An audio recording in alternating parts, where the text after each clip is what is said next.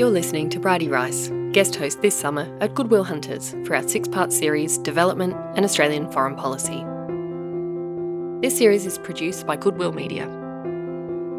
Regular host Rachel and I were motivated to make this series because of one simple fact. For the first time in a generation, that's over 20 years, the World Bank predicts a rise in extreme poverty. And if you're anything like me, the last 15 years of your career has been watching poverty steadily decline.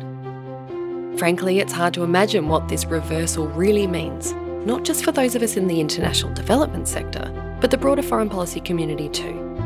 The COVID-19 economic and health crises aren't just costing jobs, lives and opportunities now. They risk unravelling the fabrics of social stability for years to come, and it will change Australia's international relations.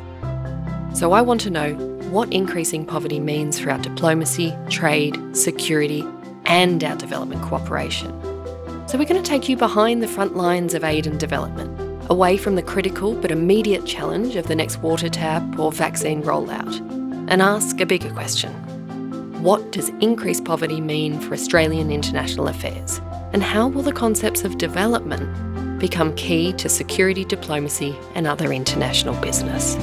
Each week we'll speak to those inside the Canberra foreign policy community, foreign policy authors, development leaders, the media, and even our friends across the ditch to bring you simple, concise insights on development and the making and shaping of Australian foreign policy. So join me, your guest host this summer, Bridie Rice, for a great discussion that connects the Canberra bubble to the communities where we work. Stay tuned to Goodwill Hunters' social media pages for launch updates.